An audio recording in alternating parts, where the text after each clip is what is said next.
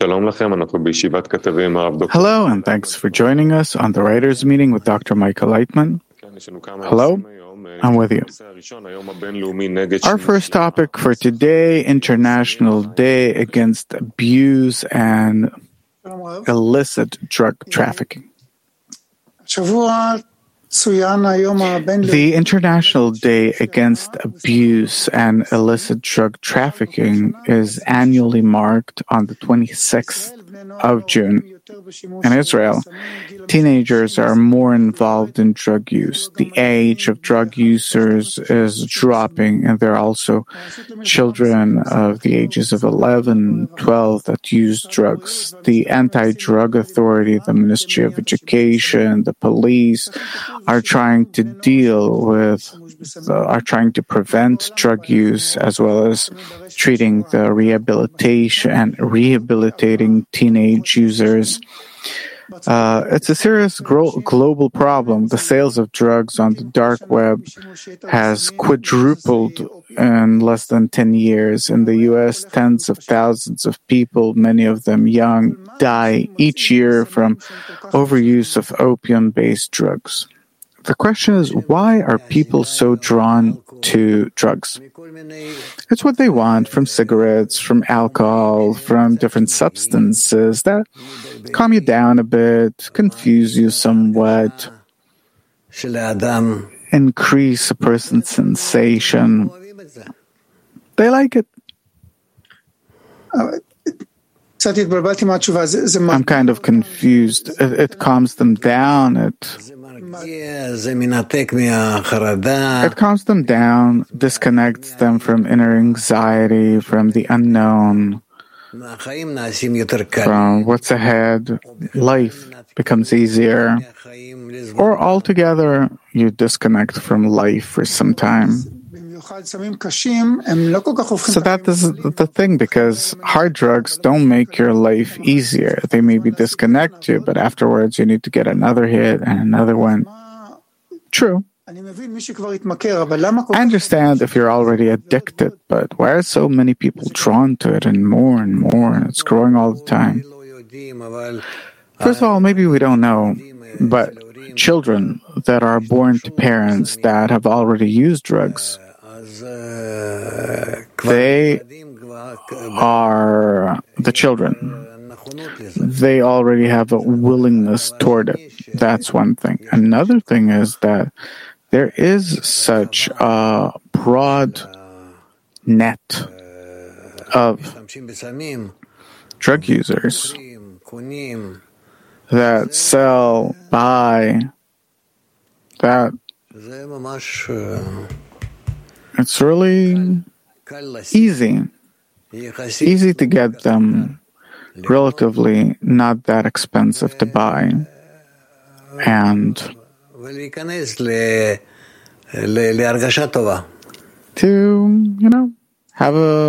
feel good.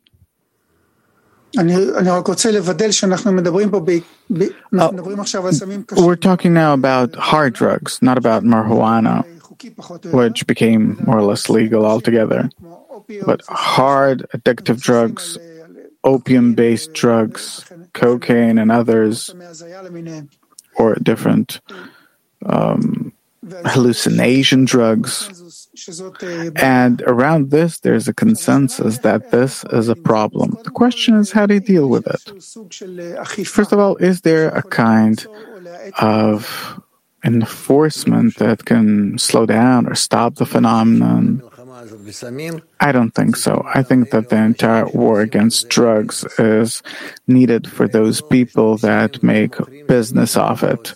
They don't use drugs, they don't sell them, but they have positions, they have plans, they get money from the government, they get paid, etc., etc. Meaning, it is very far from using drugs.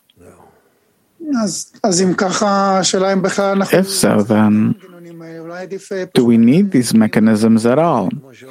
We need these mechanisms like thousands of other ones that we ourselves made it so that they exist and that people will make their living off it. So they're necessary in order to give people a living, but not in order to really help people stop using drugs. Yeah, of course. This is a lost war to begin with. So what's necessary in order to help those that are addicted to hard drugs? You don't need to do anything. Why? What are you going to do? So give them drugs. Hand out drugs. We'll come to that too, because it already exists in several places. But the question is, it's not a problem. Is it not a problem that they're addicted to hard drugs? I look at it differently. Do we want for such people to live or disappear? One of the two. One of the two. You decide. Do you want for these people to exist and live? If so, then you need to do something. You need to isolate them, give them some kind of support, drug support. And if you don't, then you need to make it so that they will disappear off the face of the earth. Well, right now, society at least says that it wants for these people to live, but for them to no longer be addicted to drugs. Look, I'm not saying that such a question exists. It doesn't. What then? The question is, do we want for drug addicts to be left, or do we want them to disappear off the face of the earth? So I'll jump to the last question and then see. There are places, especially in the U.S., where drug addicts are given their, basic conditions for living, including drugs and sterile syringes so they don't get infected. They give them the necessary conditions so they can be stoned until they die. They're not trying to help them quit or anything. On the other hand, people that live in these places say that it only worsens the problem, it doesn't solve it. Of course, their children might deteriorate to that too. So what's the right approach? I don't know. I'm not responsible for it. It's not something that I studied. I think that you need to make such reservations, places where people that can't be without drugs can live, like a kind of camp. And there to give them whatever they need, as much drugs as they want until they die. And that's the solution? Yes, it is. That's the solution. Why is it not the solution? Because we see that more and more people turn to this channel of escaping reality through drugs. So help them in it to escape reality and die in the simplest way, that they themselves choose their path. That's the solution? That's the purpose? That's the solution until you get rid of drugs altogether, that you get rid of them, that they will not exist in the world, so that an ordinary person will not be able to get them and enjoy until you educate them in a way that they themselves will not want it. And how do you teach them not to want it themselves? How do you educate them in that light? That's a problem. That's with the help of society that it already entirely understands that this is what it needs to do.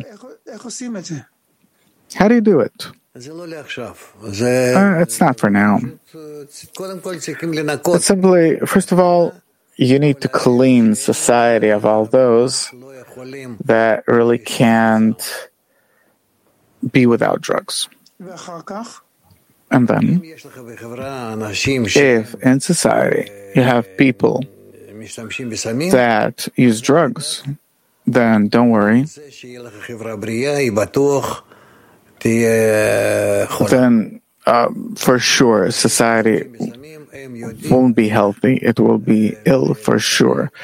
People that use drugs, they know how to distribute and attract other people to them to use drugs. They see on a person, is it possible to attract them, pull him, and make them like him, and make him like them or not? You see it on a person. The measure to which he has the power to deal with it, to withstand it. If, God forbid, my child is in a situation where he might be exposed to it, be drawn to it, and I want to prevent him from going there, deteriorating to that, what do we need to do so that our children will not plunge into these situations, so that he won't be able to get the drug? And they won't have some other means in order to escape from reality if that's what they want? No, only the inability to get the drug and a big fear if one will want to implement his inclination toward drugs, so that around him there will be no such example of drug users or drug use. In the past 10 years or maybe more, there's a clear direction of legalizing, right now, light drugs, marijuana mainly, but before that, everyone warned, of the uses of marijuana, and you could go to jail. So why did it suddenly become legal? What, it's not harmful anymore, marijuana? Look, this drug is so common and it grows everywhere. And, it also has many good usages, aside of being used as a drug. And therefore, I don't think that our attitude for dozens and dozens of years, that our attitude toward marijuana was incorrect, I think. We need to invest in that people will understand that drugs always exist, are always close to our use, but we need to bring ourselves closer to a different drug, which is to attain the purpose of creation, of the plan of creation, that this is what will derive our pleasure from. Because what is a drug all in all? It disconnects you from an anxiety and brings you closer to pleasure. We can do it without any chemical drugs. And what does that drug give us, the drug you're talking about? It will give man tranquility and raise him to the level of spiritual pleasure. This is what will replace his need for the current kind of drugs. Yeah? Okay. Toda. Okay, moving on to our next topic, fears. Shelley, please. We're living in we talked about this a lot on our lessons lately, and we're living in uneasy times for people. There are more than 800 ordinary fears, such as fear of heights, darkness, snakes, mental, social, economic, educational, climatic fears, etc., etc. And every person has the specific fears that frighten them. So first of all, we'd like to ask, what is this force called fear? Fear comes as a result of not knowing what the future holds. Why, in certain cases, it falls out of proportion, and in some cases, it's a natural fear that protects us. It depends on the person, on the case, on the topic.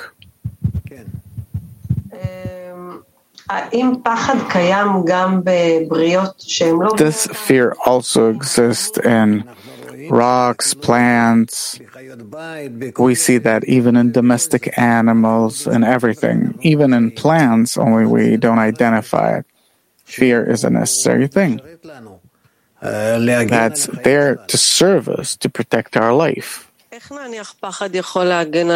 How can fear protect plants, for example? It's not important to us. Leave it be. Why has reality become so alarming, frightening to a person? Why is it more frightening than in the past reality? Because there are many factors that affect a person, and a person has less data about the extent to which he can deal with all of these factors. Why are we weaker nowadays? We've developed. Developed okay, but by that we've opened many new factors.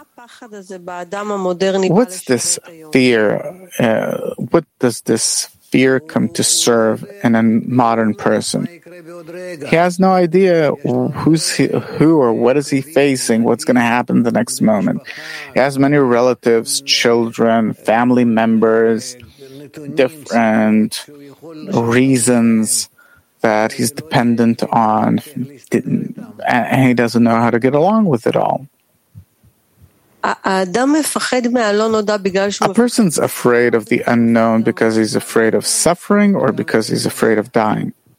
Both. It depends what person are we talking about. There are people that are not afraid of dying. The main thing is not to suffer. And there are people that are to the contrary. On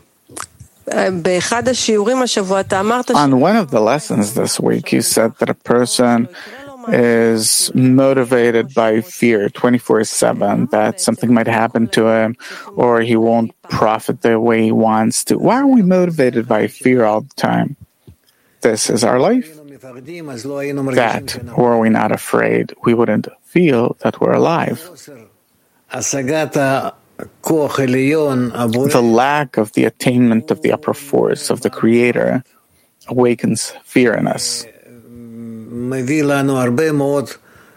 That brings us many sources of fear, but the main thing is that we're distanced from the upper force, from the source of the force that sustains life. So fear, if I understand correctly, comes from the upper force, that's how he plays with us. And he pricks us by it in order for us to come closer to him, in order for us to scrutinize what do we need fear for, how can we overcome it, and how can we, or how do we get along with him? With it, rise above it. It sounds like the Creator created a very primitive creature, that it's easiest to play with this creature through fear. Suffering or pleasure. That's who we are. And that's how, and according to how we exist, according to our nature, the Creator governs us through pleasure or suffering. That's all there is. So suffering is mainly fear, or are there other kinds of suffering? Fear in and of itself is not suffering. Fear is that I envision to myself future sufferings. And if a person really starts inquiring from the fear, out of the fear, that because it paralyzes you, is that considered freedom, or it's like a dog that you beat it and it runs away? Yeah, that's freedom? No, that's not freedom. Freedom is that I rise above the fear and I'm no longer afraid. That where I used to be afraid, now I'm free. And how do you do it? What does it mean to rise above the fear? By trying to be in love, connection with others. And that's only within a spiritual framework, or can any person? No, it's only within a spiritual framework. Today we see that many people suffer from anxieties that are many times irrational fears. It's not like being afraid that I will have no money in the bank or I'll fall and something will happen, but things that are completely irrational. Why? What's the use in irrational fear? We're living in such a complex corporeal world that we can't find for the near future or more distant one, we can't find what might be the source for future fears, for possible fears. And therefore, each of us is stressed out, has this inner tension about what might happen the next moment, from some unknown state, in some unknown way, etc. Therefore, that's how it is in our time, that all of us are in very unpleasant situations. It's fears, anxieties, different problems that are the source of all illnesses, modern illnesses, that we're in it, that we have a certain inner tension, then by that we cause inner illnesses. The body can't do the necessary compensation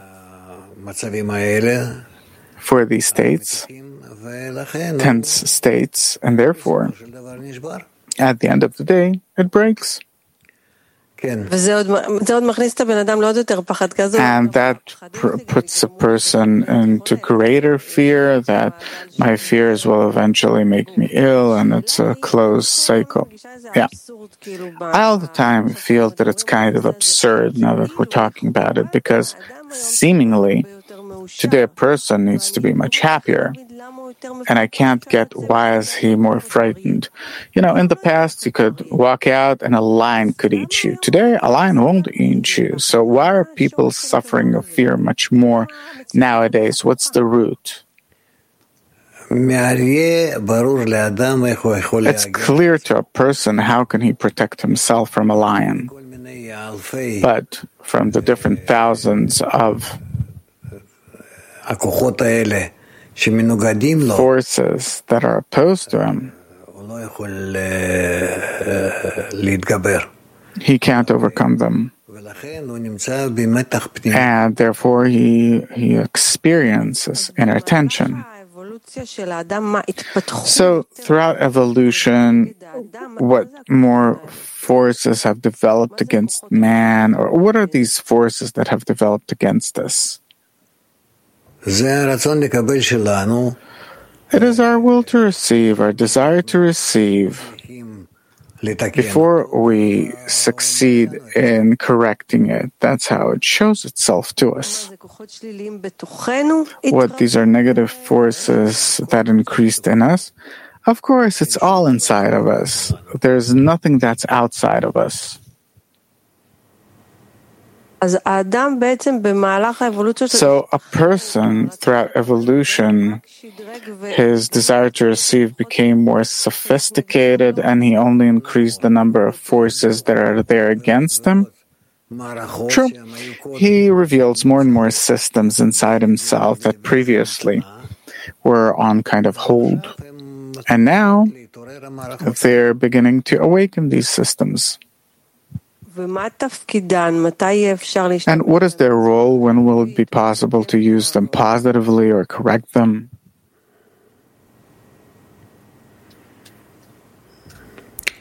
What is their role? I don't know how to put it. Their role is is that they're all directed in order to bring man to the truth, that he can deal with them, but only by bringing himself to correction. And correction is something that he does by coming closer to other people. And to come closer to other people is something that he can do through their mutual work, that now they're given such an opportunity from above. You also said that fear is a result of lack of love. Everything is lack of love, because the general correction is love, meaning mutual connection, a mutual desire to help each other, etc., etc. From that, when we don't have this correction, then we get different fears and anxieties. It's a lack of love that I don't get enough love or I don't give enough love. Both. I'm afraid that I'm not getting love, like a baby from his mom, and then he cries, yells for her to take him on her hands, and also from the other side. A person who feels lack of love, how can he start feeling or attaining love? He needs to develop love toward others and himself, and then he'll feel how much the others can give back to him accordingly. Love is something that you decide on, that you choose, or is it a present from above to love someone? It is a present from above. So what can we nonetheless offer a person who's suffering of fear? Not to miss the present. Can he take a step toward this present, a simple person? Yes, he can. What? Perform different actions. Helping others, for example, to give, what are these actions that he needs to do? Shelly, I can't talk to you. You're forcing me to start the wisdom of Kabbalah from scratch. I can't. You need to already, from a few words, to understand what I'm saying and continue. And you're not going forward, you're going backwards. Okay, I'll try. It's simply that I don't want to bring things from myself that maybe aren't precise. You already have to bring the addition from yourself, and between my words to write your words. You already have to. Enough already. Okay, thank you. Thank you for the guidance, and moving on to belief in God that dropped to a record low. Norma.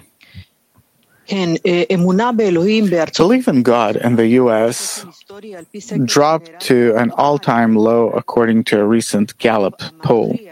The vast majority of adults in the U.S. believe in God, but 81% of them have dropped by 6 points compared to 2017. And it is the lowest since Gallup began measuring the trend in 1944. So, more than in 2011, more than 90% believed in God. Why is belief in God dropping, especially in the U.S.? Because of Elon Musk. What do you mean? Because there are different such things that confuse them, confuse people, more than churches and synagogues do. To believe in what? Where is the connection with them? Where is the renewal? In the past, we lived in nature where nothing changed. Nothing. Now, every day, you have news, you have new things, we hear such people influencing the world, other people, countries, etc. Besides God, He's in the sky, He's hidden someplace, and doesn't appear. So why should I relate to Him? We don't.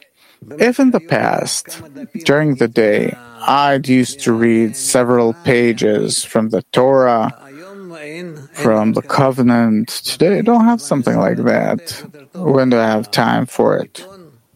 From if I used to read something in the past from the Bible, from the New Testament or something, today I don't have that.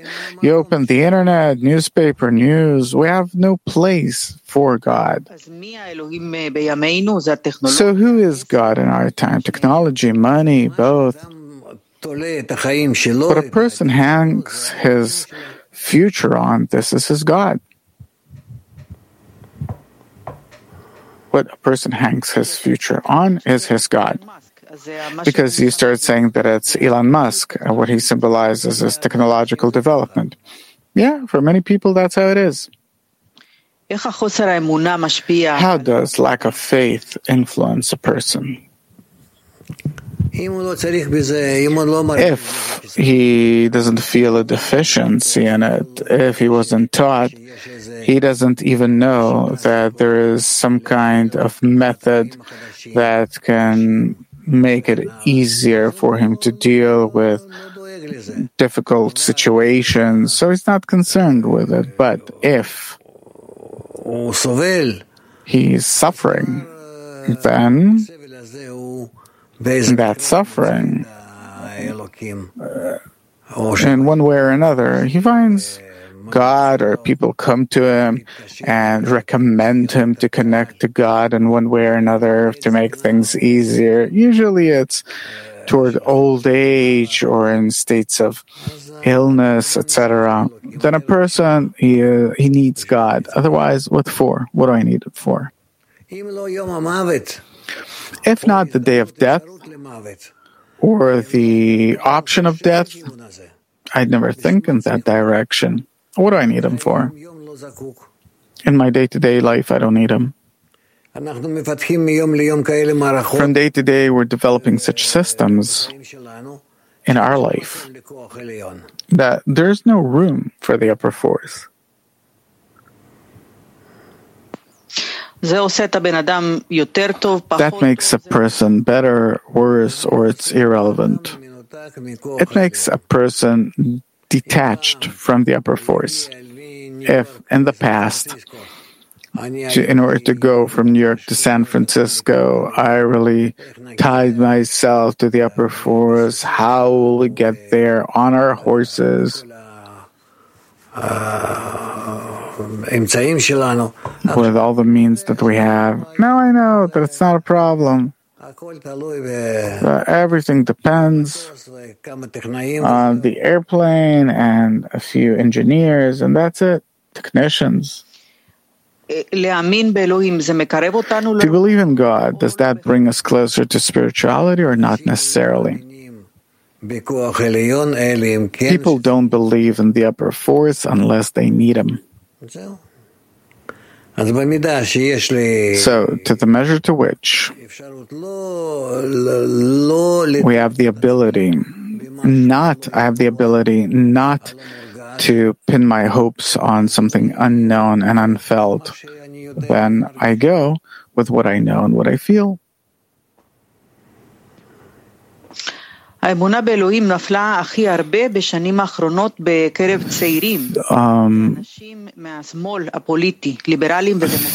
in God, belief in God, dropped especially among liberals and young people. It dropped compared to 2013 and 2017. Why do young people believe less in the upper force? Where do they see him? Why do they have to believe in him? Our world is becoming ever more evident, ever more. The world doesn't need these unknown forces, supreme, superior forces. Give and take. Put it in front of me. Let's examine it. Let's see. And accordingly, we'll do the math. God. We see how the entire world uses this word and twists it in any direction. And therefore, there's no point. People have invented this concept, and they should bury this concept. Why do liberals have less faith in God? It depends on education. It depends on a person's approach. It's the brain. We need to understand that the liberal mind, whether it's Protestant or right or left or whatever, it's all about, if we could put it this way, it's more about the inner preparation that a person has, the measure to which he relates himself to the source of life, the support that he needs in life. And therefore, there are other problems here. It depends on education, depends on the environment. That's it. על פי הסקר, לשמרנים ומבוגרים נשואים לא היה שינוי באמונה. Married people among some people it didn't change. Why? Because it helps them, it stabilizes their life. It's like among married people and conservatives, Norma asked.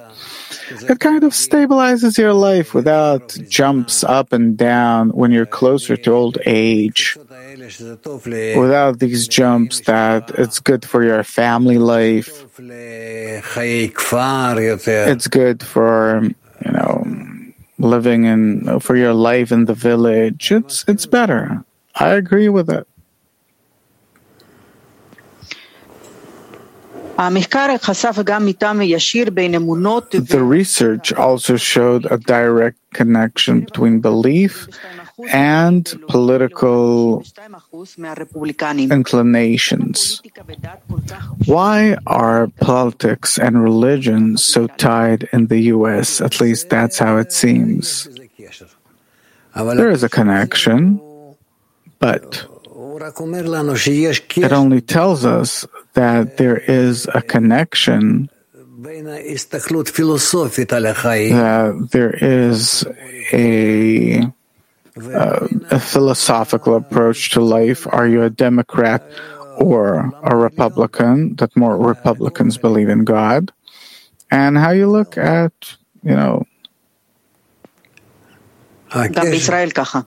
the higher force. That's how it is in Israel too. That's how it's supposed to be everywhere. The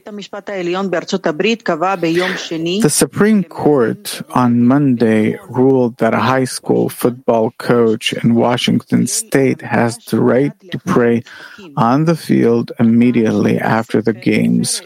He claimed the school violated his religious freedom by telling him he could not pray in public after the games.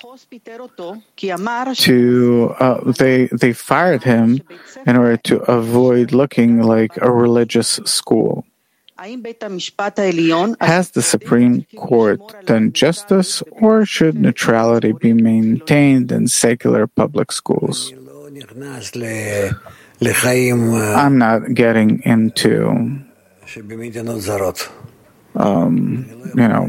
life in foreign countries. I don't understand them, feel them. I have no interest in that. I can't understand them. The Americans, they should check and decide. I also don't understand how can I, who am so far from American life, political life, elections, etc., how can I say what I think, what my opinion is here? It will be completely incorrect, irrational, not serious.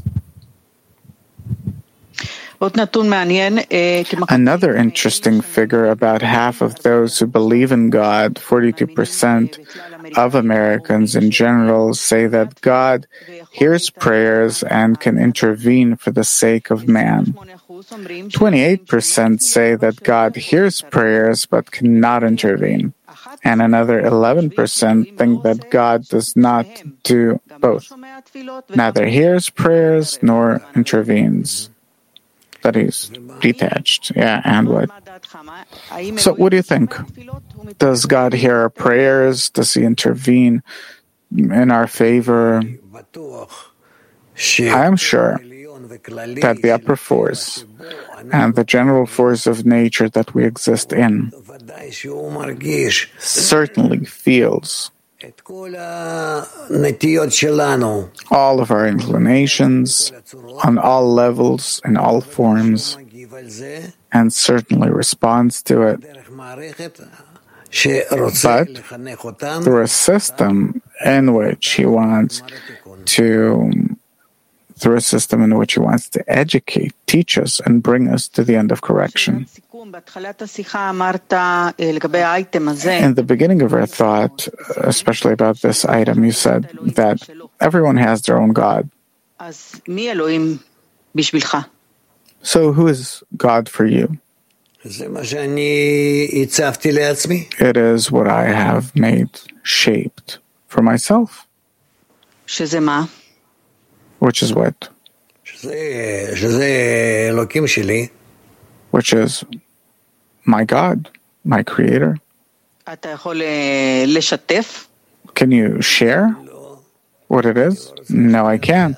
I don't want to influence you and others. Each should invent their own God and reach mutual connection with them and develop that way. We have no common God. If you want for there to be one, then please. Is there? If you want for him to exist, then probably he'll exist.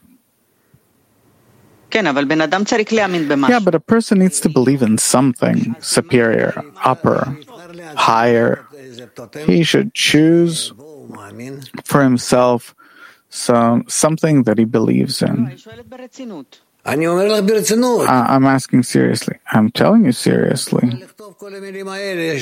You can write all these words on my part. I'm telling you seriously. Everyone has a God of their own. Each should choose for himself, make some kind of idol for himself, put it at home. If not at home, then in his mind, in his. We turn to these idols that we position above us. So please do it. But we want the corrected state. What corrected state? What you do is what you'll have. Corrected, not corrected, half corrected. You're doing it. You're the one who builds the Creator. You're the one who makes the Creator. Therefore, it's called Bo'ore, come and see. What kind of God do we need to build between us so it will help us connect? We need to build one force between us that controls all of us, influences everyone, fulfills everyone. And if we connect between us, we can discover it, feel it, and enjoy it then.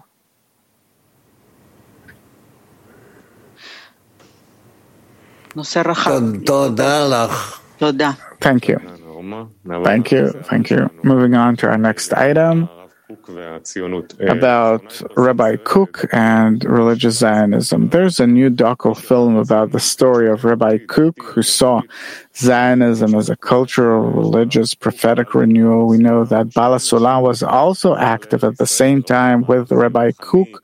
They both considered the return to the land of Israel as very important and saw it as a spiritual step and opportunity for the nation to once again become as one man and one heart. The first question is, what is that unique spark that the two Kabbalists recognized in the first waves of immigration of the founders, the pioneers?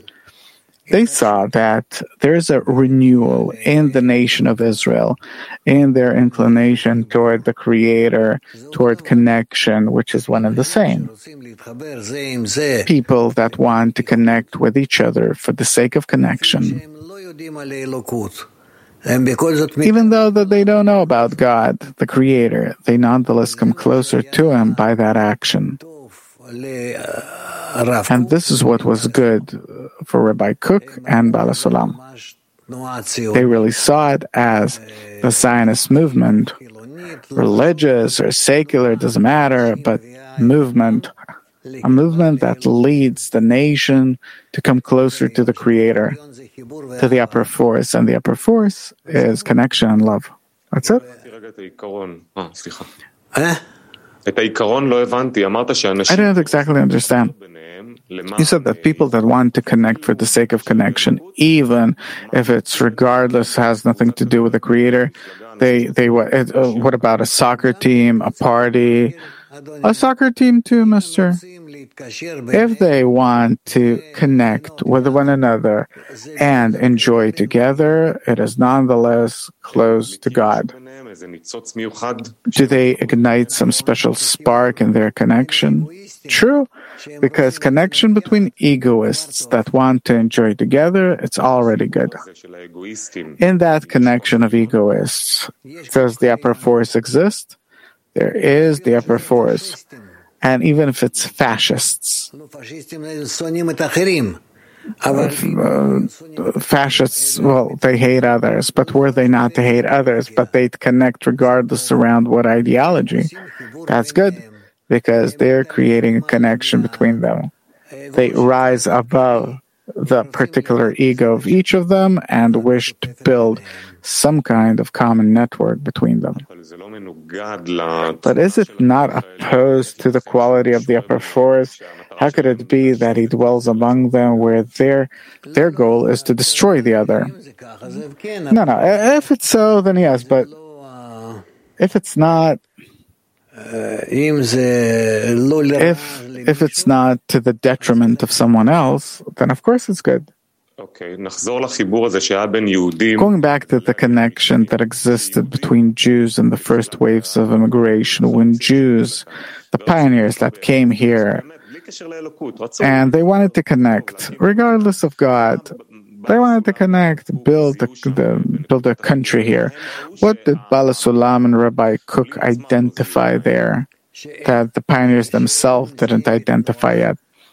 That they are in notion that is coming closer to the Creator, the upper force, Jews that want to come closer to each other and build something common between them. That's really a very unique, special kind of movement, and it can succeed and get great blessing from above.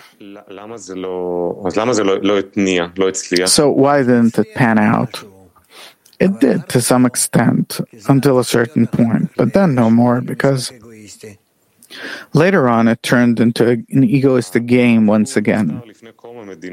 Rabbi Kook passed away before the establishment of the State of Israel. What was the role of the Rav of Rabbi Kook and of Baal HaSulam after people started gathering on this piece of land? They prayed for the well-being of the country. Was there mutual completion between Rabbi Kook and Baal HaSulam in this regard? Yes, they understood each other, they talked to each other. Yeah. The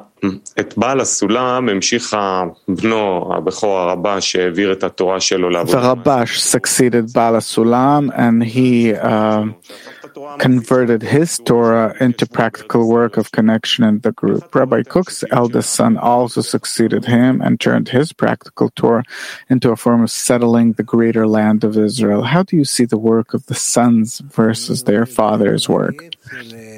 I don't know what to say. These are two different ways. One is more religious, one is less religious and more Zionistic.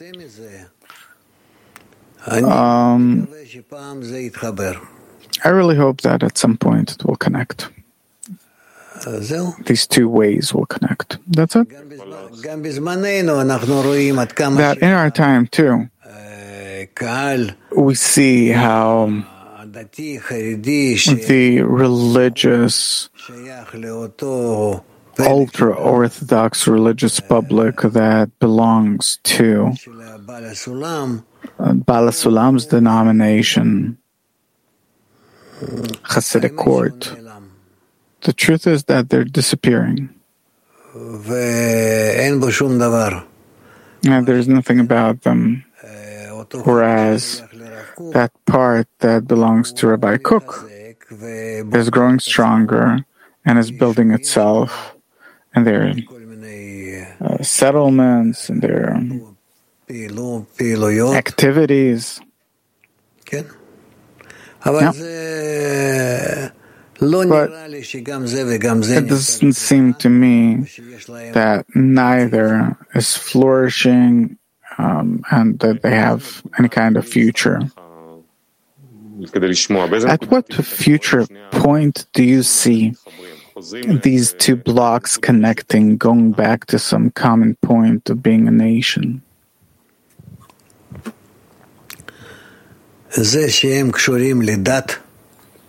That they're tied to religion, it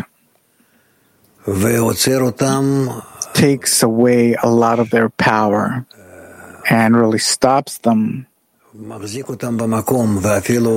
keeps them in place and even brings them down. Therefore, there's not much to say here about the future of this or that movement, but only to the measure to which each of them or both of them will adapt some kind of common acceptable form of development. Will they be able to exist? Otherwise, I don't think so. But who knows? We see that like a seed that needs to rot, and only after that a new plant starts growing from it. Then the same here could be that we are in a state that in the meantime it's rotting and soon something new will come from it. It says that the Nazis who came to power after the murder of Arlozorov, this is what made Rav Kook despaired and eventually passed away. Did Bala Sulam feel the same kind of despair? No, Bala Sulam was very ill. I talked to people who were his students back then that lived with him. He was very ill, but not that.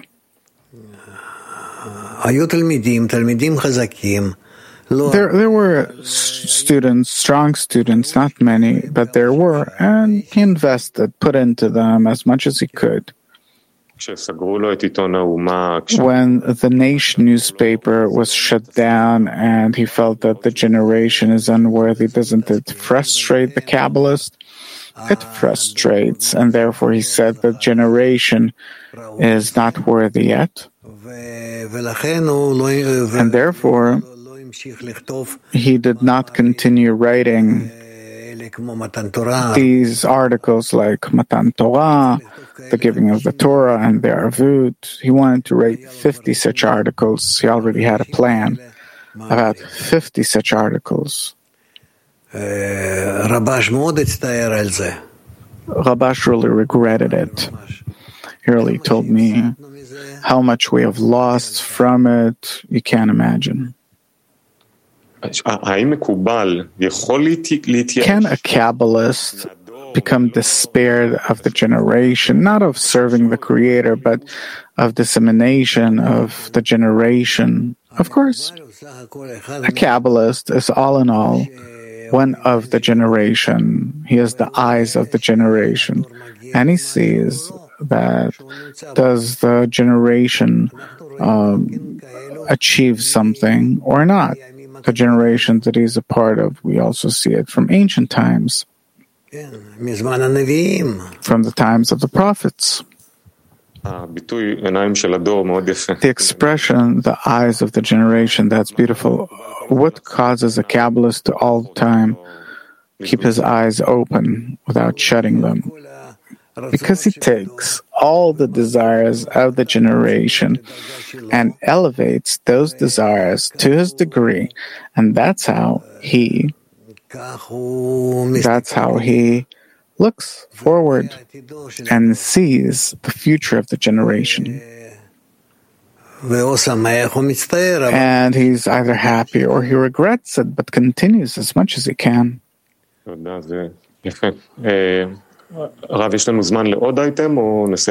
we have time for another item? What item?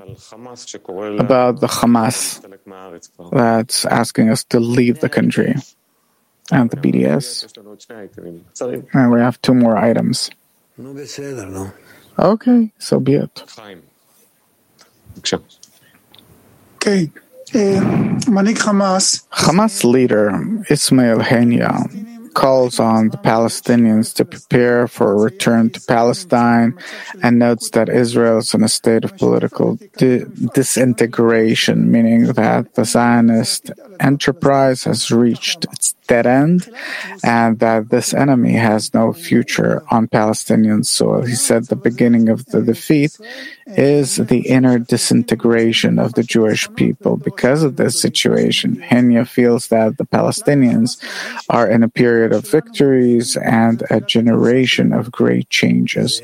Why does the Hamas feel that our disintegration is the beginning of our defeat? Because that's how it really is. It's true. That's how it is, according to all calculations and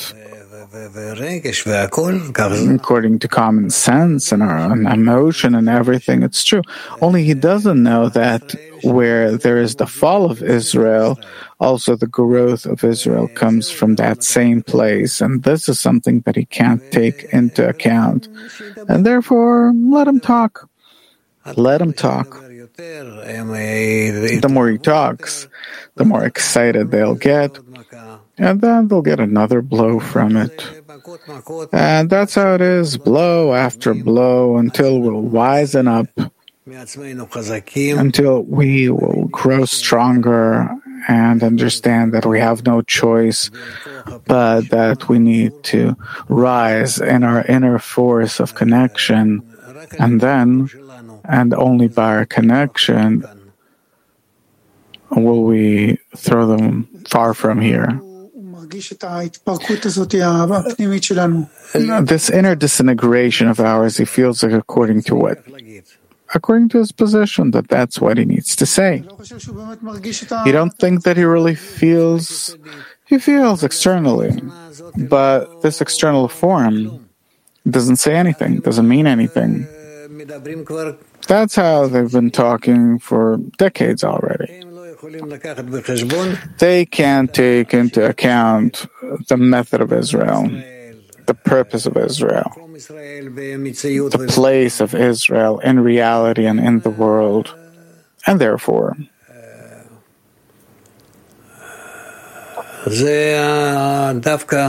it's actually it's the tree from which Israel will be saved, salvated.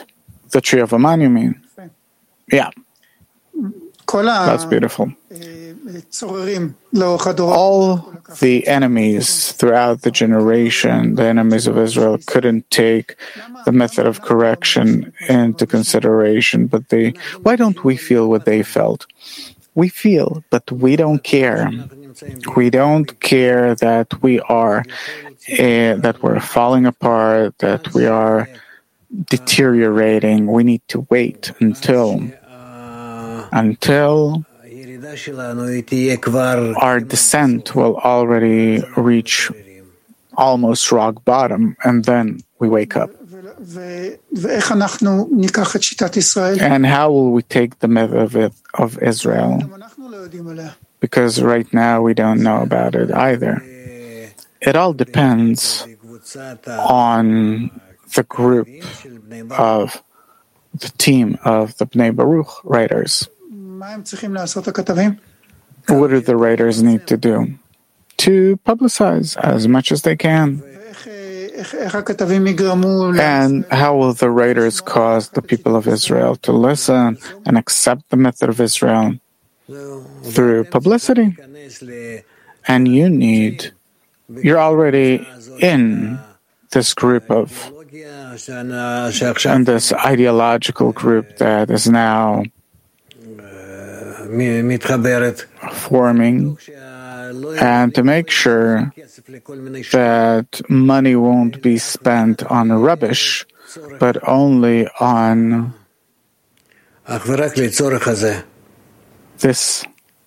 only for this need of passing the knowledge on to the nation and the people about the purpose of Israel and the method of correction.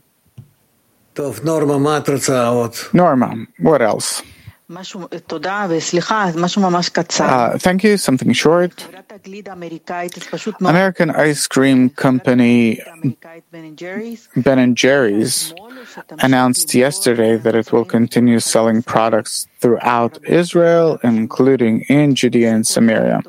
This happening as a result of pressure from pro-Israeli organizations against the BDS boycott against Israel. About a year ago, the international Unilever company, which makes the ice cream, that it doesn't intend to renew their distribution agreement with the Israeli franchise, claiming that the sales of ice cream in the occupied Palestinian territories does not align with Ben & Jerry's values. Pro-Israel bodies celebrate the decision, saying when the entire Jewish world unites to defend Israel, we cannot be defeated. Is this the kind of Jewish connection, unity that's required of us? And if not, what then? I don't take that into consideration at all. Don't relate to that. There are many such calculation politics, who knows? Don't ask about this. Ice cream, specific ice cream, sold in the territories too. These are things that I don't think that these things are serious. It's a pity for us to waste even a few lines of that we write about it, to give it as an example to other people. How can they take it as an example? What do they care about it?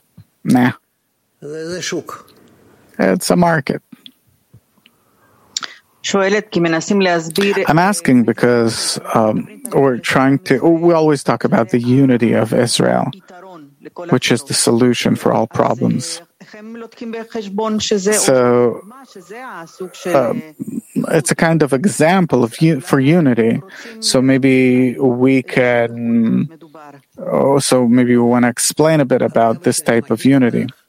Norma, from what I know about you, you will know how to fabulously write about it, right? Without asking me. Really. These are things that I can't twist it in any way, in a way that it will be important. So we can't relate to it as an example. the meaning of life, the taste of life. Maybe in conclusion, it sounds like you're giving us lots of independence nowadays. Norma, write freely. Shelley, put your words in between mine. Guide us a bit. I'm not going to guide you, and I'm not going to sit and write instead of you. But you need to see what is going on in the world and write yourself, and just to consult me here and there a bit once a week if you want to hear.